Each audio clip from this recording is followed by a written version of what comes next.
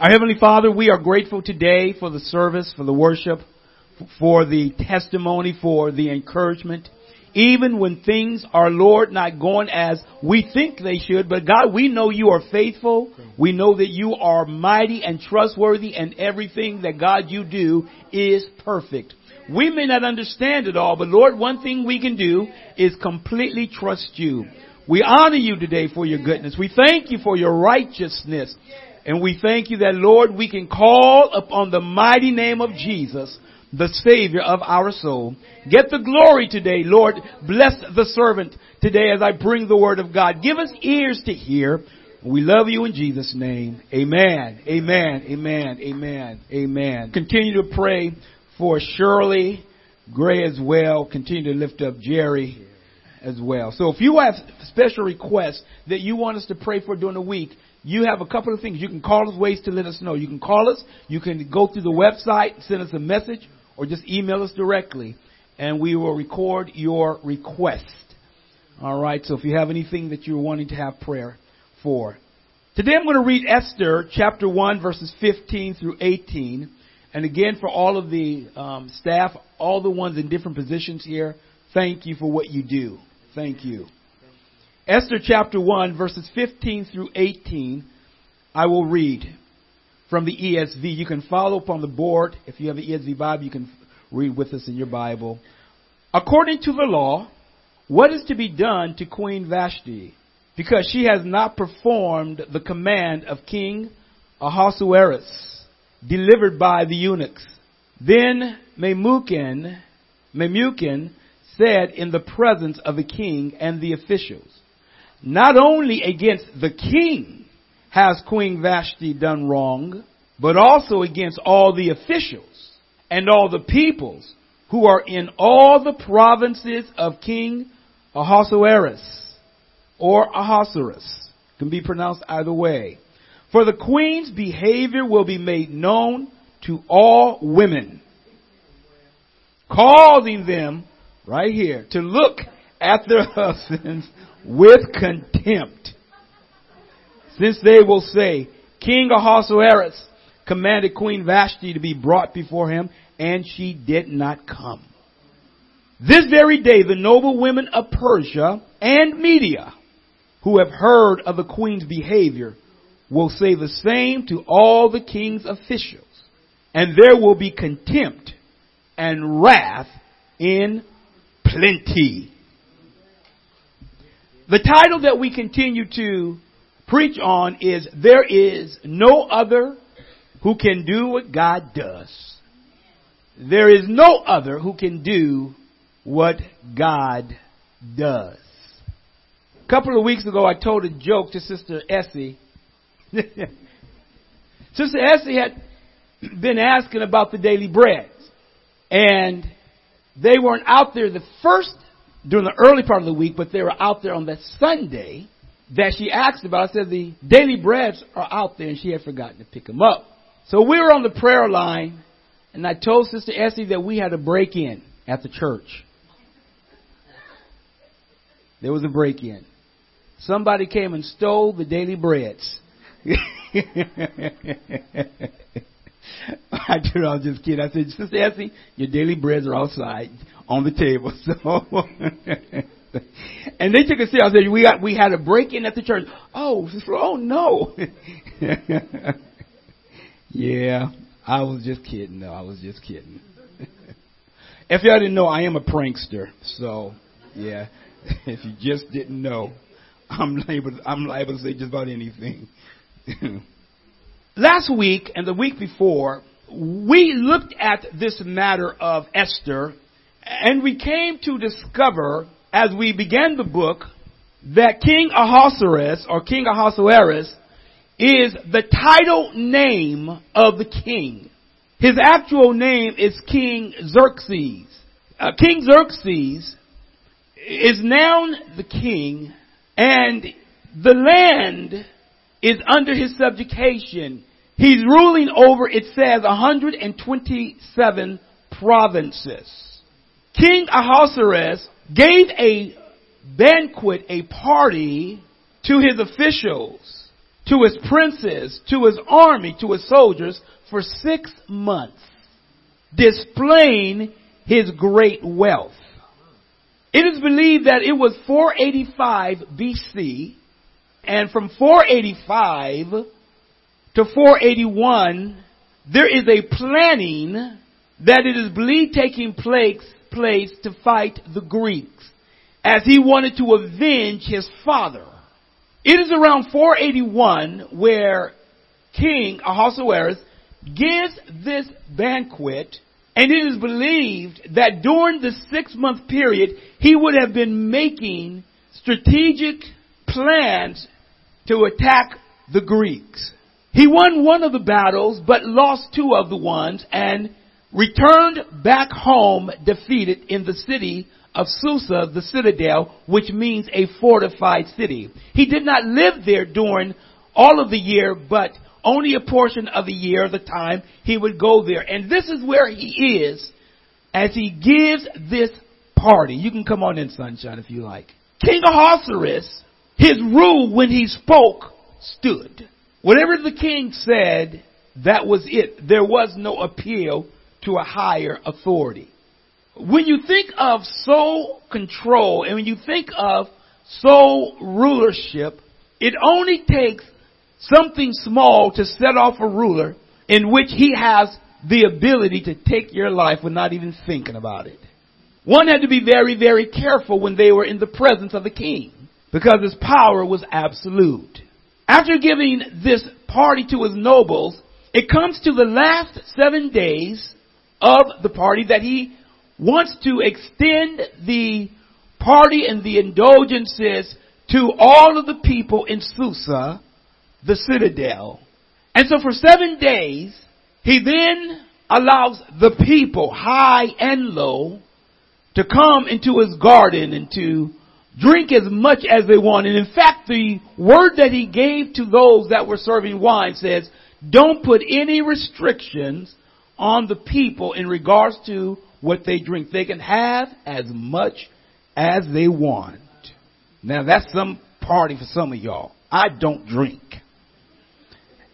The most fermented drink I drink may be 7-Up. It's not fermented, but apple cider vinegar. That is the most fermented drink I will drink. I had some last night. Woo! 2 ounces. I do it for health reasons, y'all. This matter of this party that is now for 7 days to allow the common people to see the majesty and the riches of King Xerxes is most incredible. On day 7, the end of the party, after everyone has had quite a bit to drink and the party is winding down, King Xerxes, and I'll use Ahasuerus, I'll use those interchangeably, sent his 7 eunuchs, which means one male who had been castrated, meaning that they could not have children. And if you worked within the king's palace and had certain responsibilities with his harem, you were made a eunuch. He sent 7 of his eunuchs to go call the queen Vashti, who was a beautiful woman, so that the people on day 7 can look and behold her beauty. He says, go call the queen and have her put on her crown and to come here so that everybody, especially the men, can see her beauty. Well, Queen Vashti sent a reply back, says, I ain't coming. Go tell the king I refuse to come. This matter of refusing the king had not been done, is believed, before. You have to imagine that these 7 eunuchs that go and tell the queen, the king wants you to come. The king wants you to bring your crown. And while there is no evidence, as I mentioned last time in history, part of the suggestion was that he wanted her to come in her birthday suit with the crown on. But again, that's just according to some history, but there's nothing the Bible says about that. But that's one of the thoughts that has been circulated in history. Possibly. But let's say that's not the case. She refuses to come, which enrages the king, which is where we picked up in verses 15 through 18, where the queen has refused to come. Get this. Everybody in Susa is at that party or is around. And can you imagine the king giving an order on this last day? So the party starts with this great, swell 6 months in the last 7 days. And the last day, it ends with a thump. The point that I want you to note today, the refusal and the reasoning. That brings you up to date. The refusal and the reasoning. The party that King Xerxes gave, initially to his officials, as I mentioned, closed out the last 7 days with the people. With all of the planning of the army and all of the time that has been spent to come with this last day, get this, with great embarrassment. People don't oftentimes think of it. King Xerxes must have been embarrassed as he gave a call to the queen and she refused to come. The concern that Memucan gives, who was one of the now 7 advisors to the king, it's very interesting. You got 7 eunuchs. Now you got the 7 advisors who stand before the king. In the list that is given of the advisors, you will note that Memucan is mentioned last. Not that he was last, but he must have had sway and influence because his words seemed to carry weight with the king and those there. Now with the background, let's go back and look again at verse now 16 of Esther 1. Then Memucan said in the presence of the king and the officials, not only against the king has Queen Vashti done wrong, but also against all the officials and all the peoples who are in all of the provinces, not just in Susa. Even though the party is here, he has now spread this all about to all of the provinces. Man, we're going to be in trouble. We don't know how long the king remained angry. If the king got angry, you didn't want to be around. You didn't want to be the one in front of him when the king got angry, because he just might lash out at you. Memucan extends the concern of what Vashti has done to all of the noble women. The noble women would be those that were married to the noble men, the wise men, those who had the ability to marry. The concern that he now says, what she's done is going to get back to our wives. It's going to start there. And not only is it going to start there, it's going to start and go around to all of the provinces. And before you know it, men going to have a problem with their wives.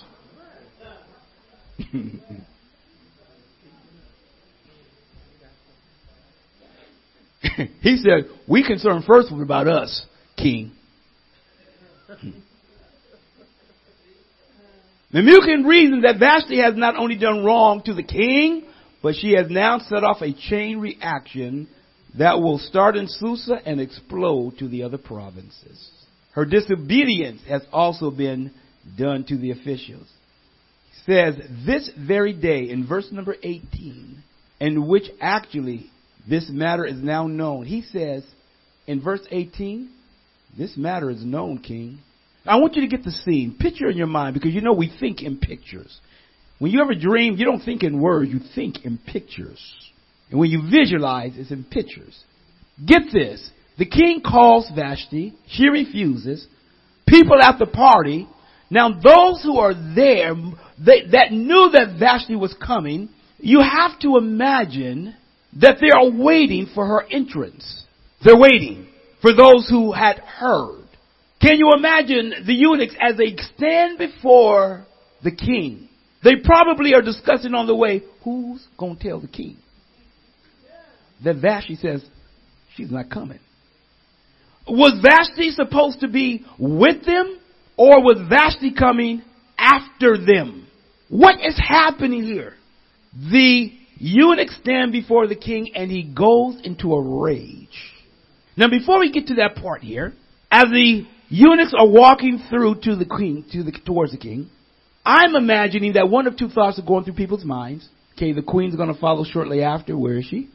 Or the queen is getting ready to come.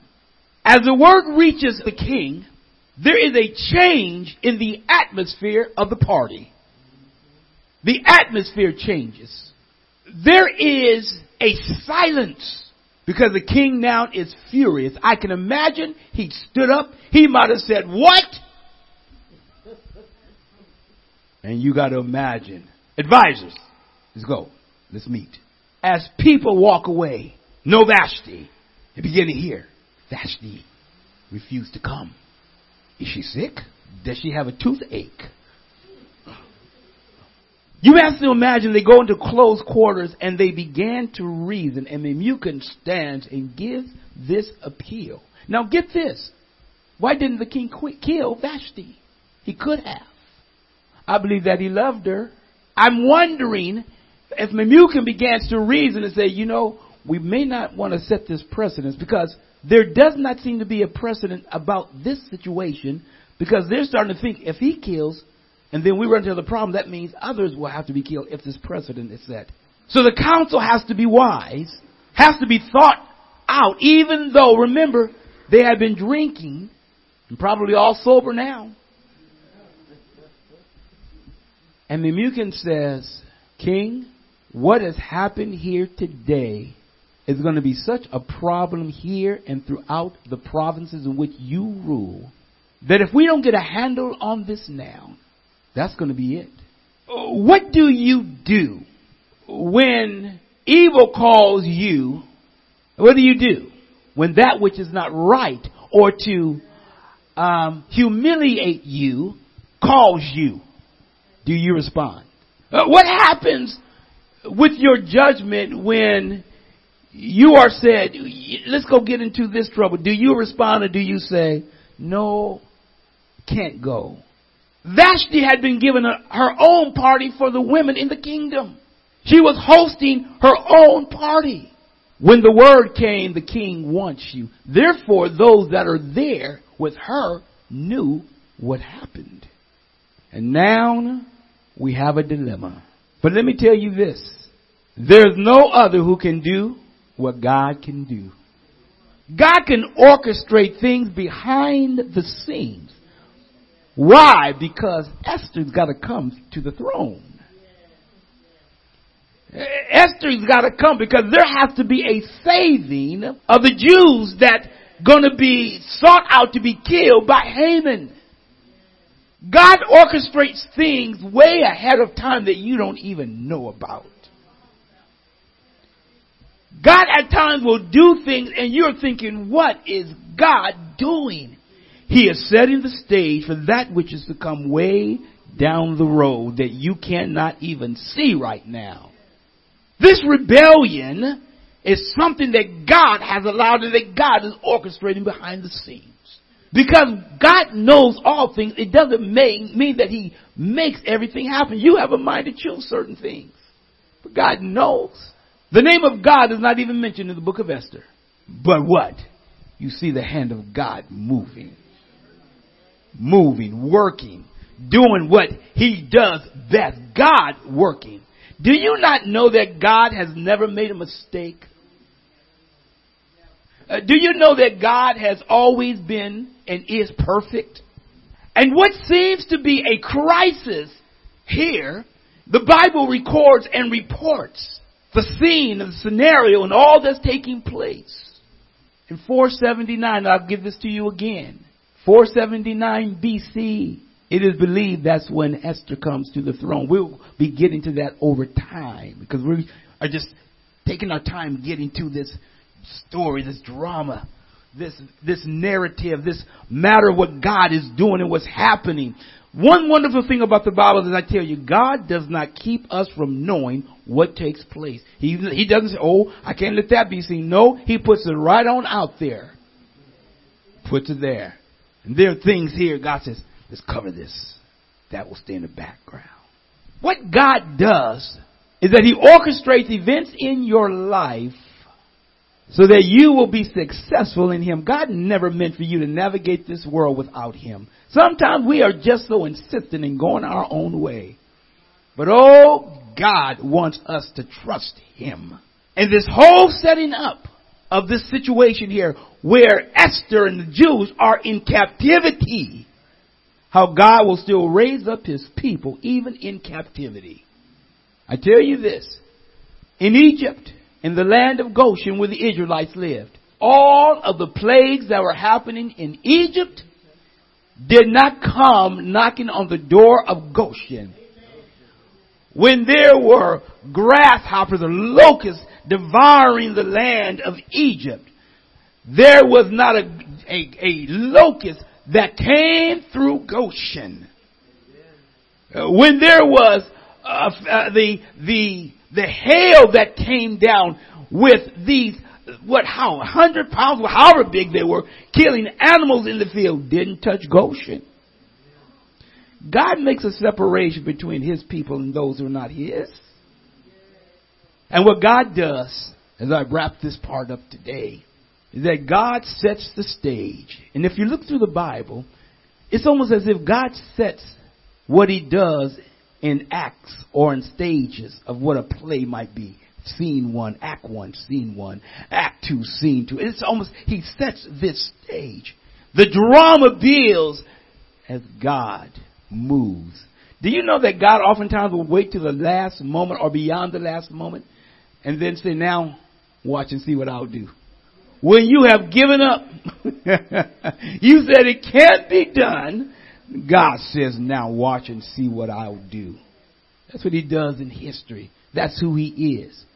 He says, asks the question, is there anything too hard for me? Anything too hard for me? Is there anything I cannot do? There's nothing that God can't do. He can do it all. Look at your life and see how God has blessed you beyond measure. You can look at times when God brought you through and you will say, how did I get through that? God brought you through. You've been thinking, Lord, if you don't show up, I don't know what's going to happen. God shows up and says, look at what I am doing. Gives you the ability to trust Him all that much more. That's the God that we serve. You are the apple of His eye. We need to remember that. When we pick up with the next scene, we'll continue to look at this matter unfold and how God moves things into place. Even the one that is to serve, the one that's to be in charge, who the next queen is, and the plotting that have God is incredible. Why? Because God knows the end from the very beginning. Oh, what you don't know, God knows. So please don't try to act like you're God, because you're not. There's one God, one Savior, Jesus Christ. Our Heavenly Father, we are grateful today to You for the love of the King. That no matter how angry man gets, the earthly king may get, You are still working Your plan. Whatever the counsel of the wise may be, Lord, it is You that orders the steps of man and give direction for those who love You and honors You. You are the one that will frustrate the plans of the unrighteous and raise up Your people. We pray today, God, that the church will stand for righteousness. As Mother Carol said, Lord, that yes, the philosophers and all of those, God, that have been written about, many right in the Word of God, that God, You surpass them all. Old Testament, New Testament, men that sat at the city gates. Lord, Your wisdom is vast and You can be fully trusted. Today we pray that we will trust You completely. We will honor You and know that behind the scenes, God, You are moving. When we don't even sense and know, God, You are there. For You said, I will never leave You nor forsake You. And we're thankful that we can fully trust Your word. We honor you, we bless you, and we glory in you. In Jesus' name, amen.